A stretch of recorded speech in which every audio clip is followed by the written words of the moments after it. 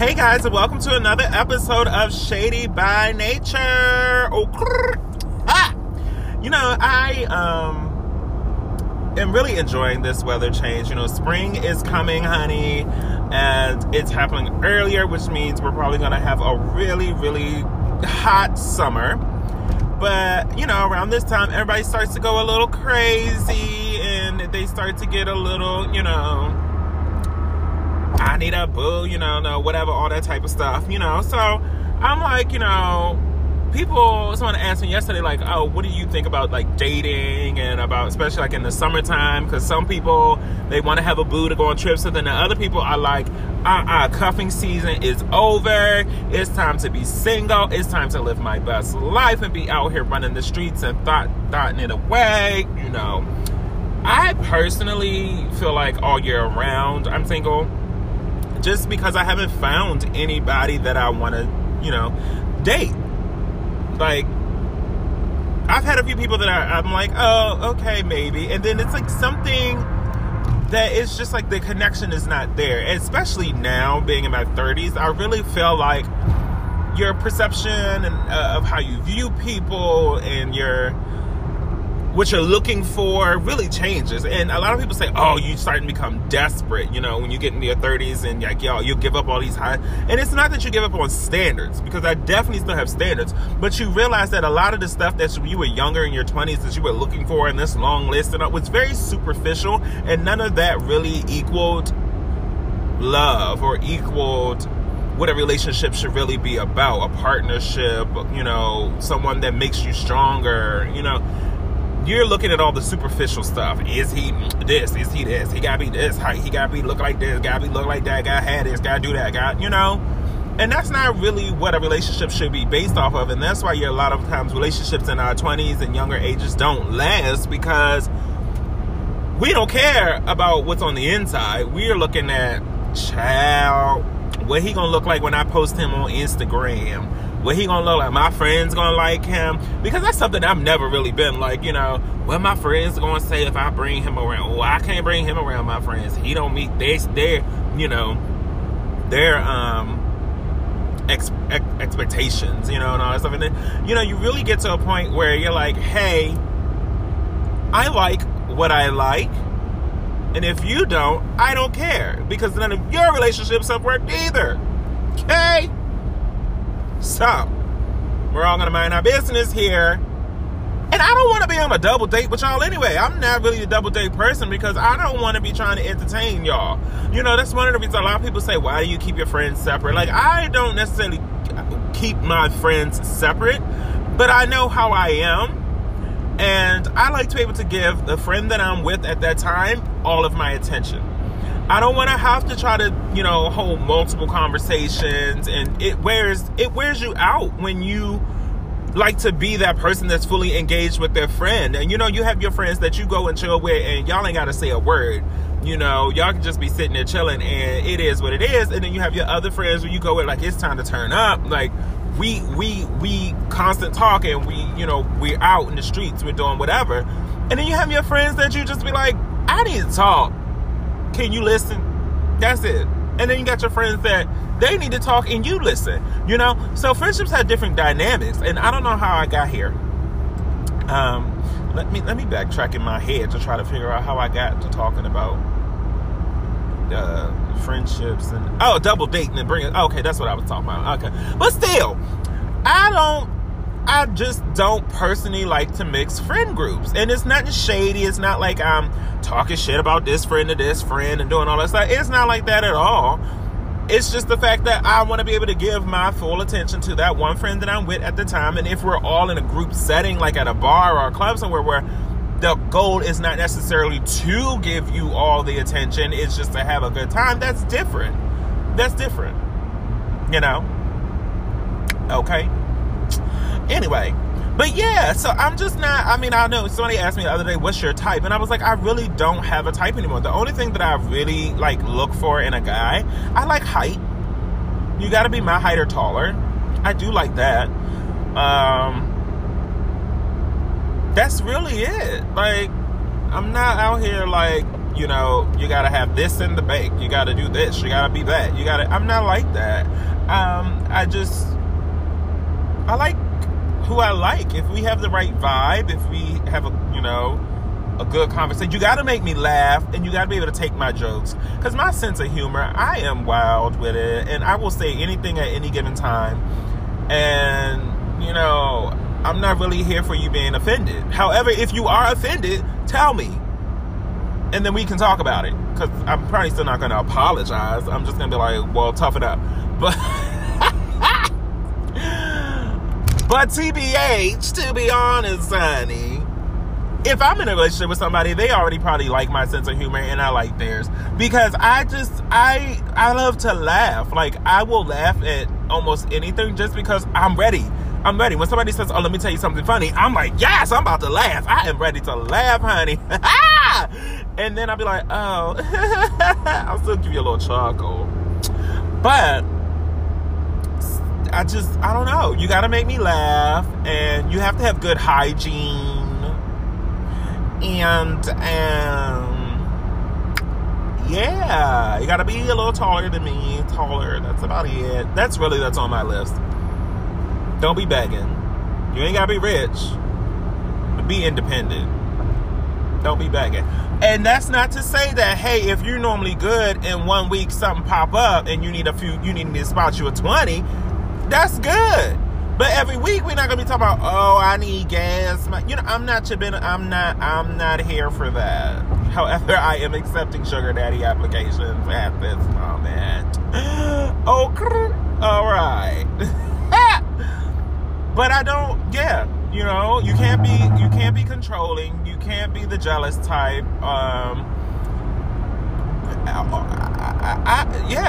I need to be able to say, like, hey, you cannot be clingy. I do not like a clingy person. I can't. I don't like a clingy person.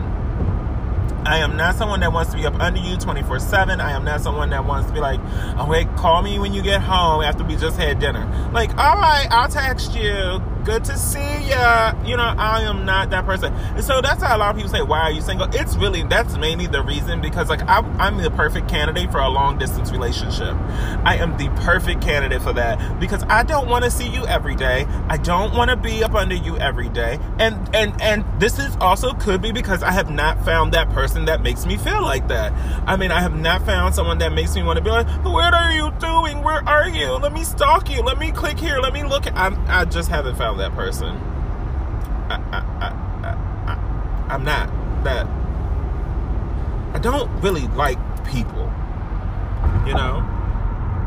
so it takes a lot for me to be around people constantly.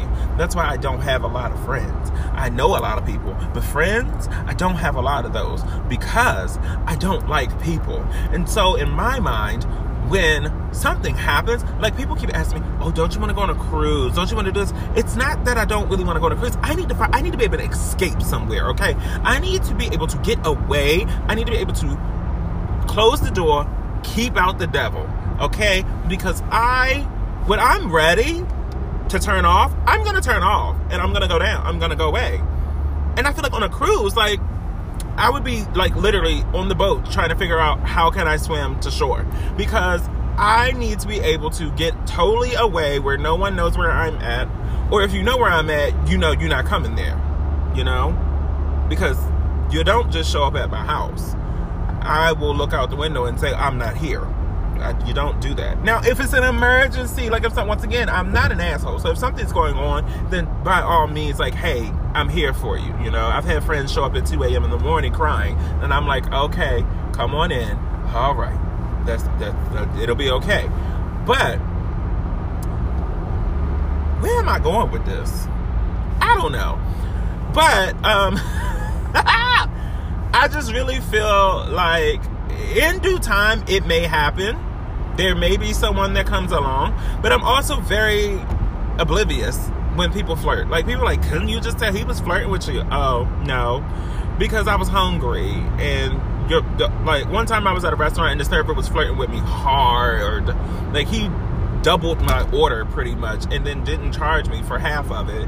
And everybody was like, he was flirting with you. You should have talked to him. I was like, I was hungry. I just wanted my food. Now, my thing is, if you're going to be bold enough to flirt like that, go all the way, you know, because that's something that I'm attracted to. You have to be assertive. You have to be strong. I'm not the type that's going to sit back and be like, I wonder if I should. No. If you like me and you want me to know that, then you need to be like, hey, I like you. Here's my number. Call me maybe. You know, I'm not going to be like, oh, I think he liked me. I'm never on that level. I'm never thinking that way. I'm never paying attention to that, because once again, I don't like people, and 9 out of 10 times I don't understand why you're even talking to me if I did not begin talking to you. That is just me as a person, and you can say whatever you want about it. I don't see it changing. I think it comes from me being an only child and having a lot of time to myself, and I've like, when people get mad and be like, I'm never gonna talk to you, or they block me or whatever, usually I don't even know I'm blocked, because I'm not checking. I'm not trying to message you. I'm not trying to all that, because in my mind, silence is more than golden. I love the quiet. I love being peaceful. I love being to myself, and it's like I said, because I'm an only child, I learned how to deal with that. I didn't have people in my space. It was me, my mother, and my grandmother. My grandmother would be doing whatever she's doing. My mother was always at work, and it was just me doing whatever by myself, listening to music or watching TV, reading, whatever. But I learned how to keep myself occupied, even if it was talking to the voices in my head. I learned how to do that. And so a lot of times I can have a whole conversation with myself, and then people be like, oh, you never told me that. But I'd be like, yes, I did. Then I have to be like, oh, no, that was when you was talking to yourself and you worked it out. You know, I think that's why only children are smart, because we've learned how to talk and reason things out to ourselves, because we didn't have anybody else to bounce ideas off of. And that may be why we're so creative too, because we had to learn how to come up with things to keep ourselves entertained, to keep ourselves going, which is maybe a reason why not a lot motivates me. I remember I used to work at a call center, and they would be like, oh, we got this, whoever does this, the highest sales. And I'd be sitting there like, oh, well, first of all, I had the job because my mom made me work there. She worked there too, and she made me work there after school. But I never, they would be like, okay, motivation time. And I'd be like, okay, all right. And they'd be like, what motivates you? I'd be like, nothing. Nothing motivates me, because no matter what, you're going to pay me the same every, no matter, that's just not going to happen. And they're like, well, we'll give you music, we'll give you this, we'll give you that. I'm like, that, it doesn't motivate me, because I don't, number one, I'm talking to people, okay, more than I would normally would, because I'm calling people on the phone. So that's number one. And, that's one of the things that I could really say about growing up, is that because my mother worked a lot, she never really understood or knew who I was as a person, especially now. Like, there's a lot of things that I have to tell my mother about myself that she doesn't know, because she would work 15, 18-hour days. So my mother would literally wake me up to go to school, and she would be dressed walking out the door. And then I was self-sufficient. I got myself dressed, breakfast ready, and walked to school and got to school. And by the time she came home just enough time to tuck me in bed. My grandmother was there just to make sure nothing happened. But for the most part, when I was growing up, I was pretty much self-sufficient, Even when it came down to eating, she made sure, like, TV dinners and stuff, I would put the TV dinner in the microwave, and that was my dinner, or unless my grandmother would cook. But I was very self-sufficient. And then by the time I got old enough and she started working like normal hours, I was old enough, and in my mind, I didn't need her. I didn't have that connection faded, because I was so independent. Walking home from school, latchkey kid, being in the house by myself for 5 to 6 hours, and I would do my homework. Like, there was never come home, did you do your, it was done. I just knew what I was supposed to do, and I did it. And that was a huge detriment to me, because I, number one, didn't learn how to connect with people. Even when she tried to send me to the YMCA after school, they would always say, he doesn't play with anyone. He's to himself all the time. And they would try to get me to interact with the other kids and stuff, and I would have hissy fits. Like, I don't need y'all. I know what I'm doing. I know how to do this. And so even to this day, it took me the longest time to realize that I need to ask for help. Even recently, as of this year, and we're only at March, having to ask my mother for help with certain situations and stuff like that, it was a hard thing to do because she wasn't around. So I never looked at her as someone who could help me in situations in life. I never looked at her as someone that I could call on and be like, hey, I'm struggling. I need help right now, because you were not there growing up for me to have that mindset. I hope this makes sense. And I don't know how I got here, started talking about relationships, but your parents actually are the first relationship that you ever experienced. So if that relationship isn't how, it should be, quote unquote, then all the rest of them are messed up. And, well, that's how we got here. Well, there you go.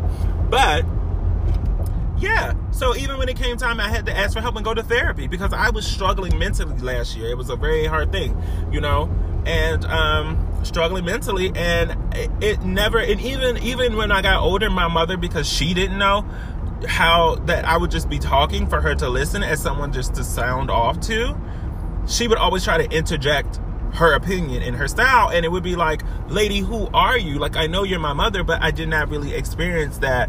I would say from the ages of 8, maybe from 10. I know I shut down a lot because at 8 is when my father left, and so a huge part of me shut down there. I could honestly remember that being the last time I really felt a strong emotion outside of when my great grandmother died, was when he left, because we went to visit, me and my mom were driving around and we were in my father's, in that area. And I was like, oh, can I go see Dad? And she was like, okay, sure.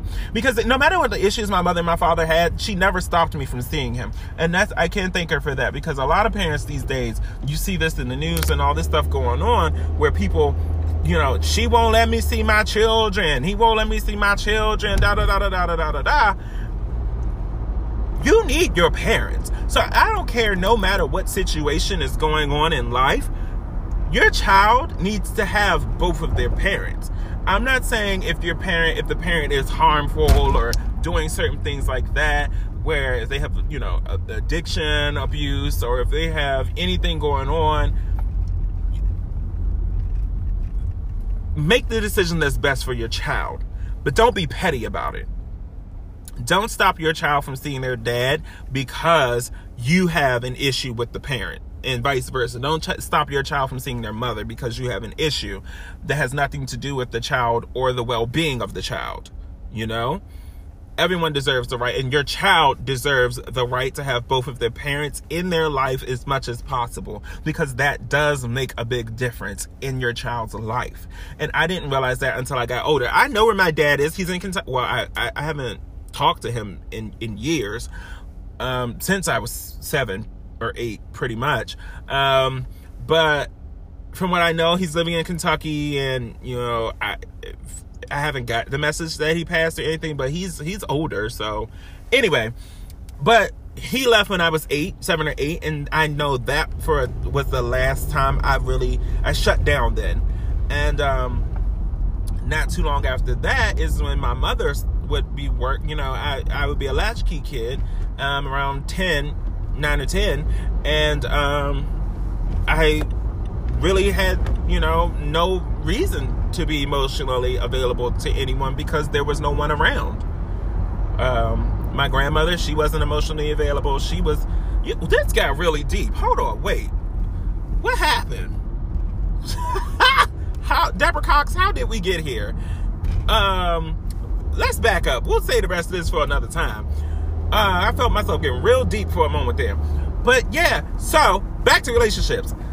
Because I didn't have that strong emotional connection with anybody really growing up, except for my great grandmother. She was like my best friend, and when she passed, I was devastated. I was the one that saw her first. We were all going over for her. She died on her birthday, so we were all going over for her birthday to surprise her. And when they opened the door, my great grandmother did something every morning. Every morning, she would open her blinds. She lived in an apartment. She would open her blinds and read the Bible by sunlight.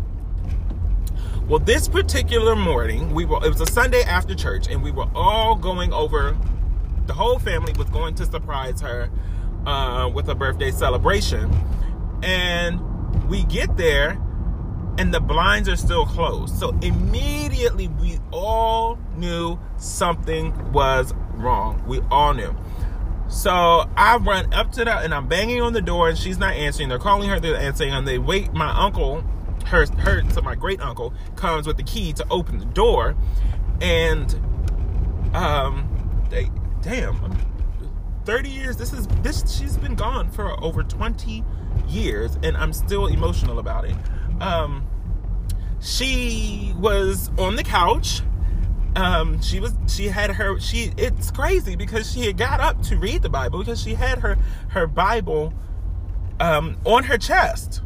It was open, and it was almost like she had just fell asleep on the couch. She was laid out on the couch. It was like she had fell asleep, and she had a white robe on and white slippers. And, I was the first person to see her when they opened the door, and that was my best friend at the time.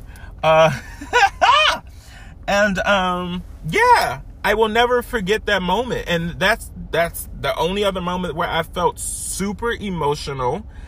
I didn't know what to do, and they didn't know how to console me because I lost it.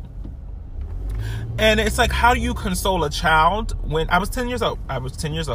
How do you console a child when you yourself are going through that same emotion, and your emotions may be stronger? Because for my mother, this was her grandmother who raised them, because my grandmother was always, working or doing whatever too.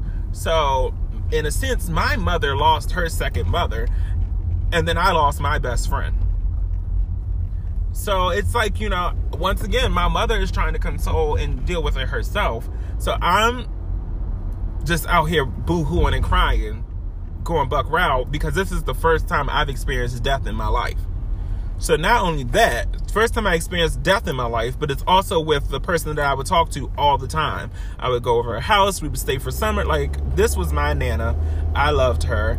And she's how I discovered Golden Girls. And Golden Girls is my number one. Like, you don't mess with me and my GGs. They're my GGs, okay? But, yeah. So, how did we get here, Deborah Cox? So, that was the first time, that was the only other time I experienced it, and having to once again shut down and hide that again, because my uncle, my mother's brother, he could not understand why I, as a boy, was crying, and he wanted nothing to do with that. And he was he's a very rigid person, and he's very much an asshole, and I don't deal with him at all for that reason. One of the memories I have of him is he took me out to Rock Creek Park and was like, oh, hey, you're gonna go out over the fence, walk out on the rocks on the waterfall, and get across and hope it doesn't break and drown you. And he made me do it. He made me walk out over the fence where it says do not cross, over a waterfall. Traumatic time in my childhood. Traumatic. I was like 9 years old. And yeah. Traumatic time for me. And I shut down, So to bring this full circle, for me to get in a relationship right now, it is a lot, because I am so emotionally unavailable for people, because I've been hurt, but not from relationships of, dating, but from the people that were supposed to be the closest people in my family and be the champions for me. They weren't there. They weren't emotionally available. And so for me to date someone, that takes a hell of a lot to do and to be available and to be open for. So yeah, there we go. I don't know. Once again, I don't know how we got there, but I think we're there. So tune in next Tuesday where we'll talk about all new things.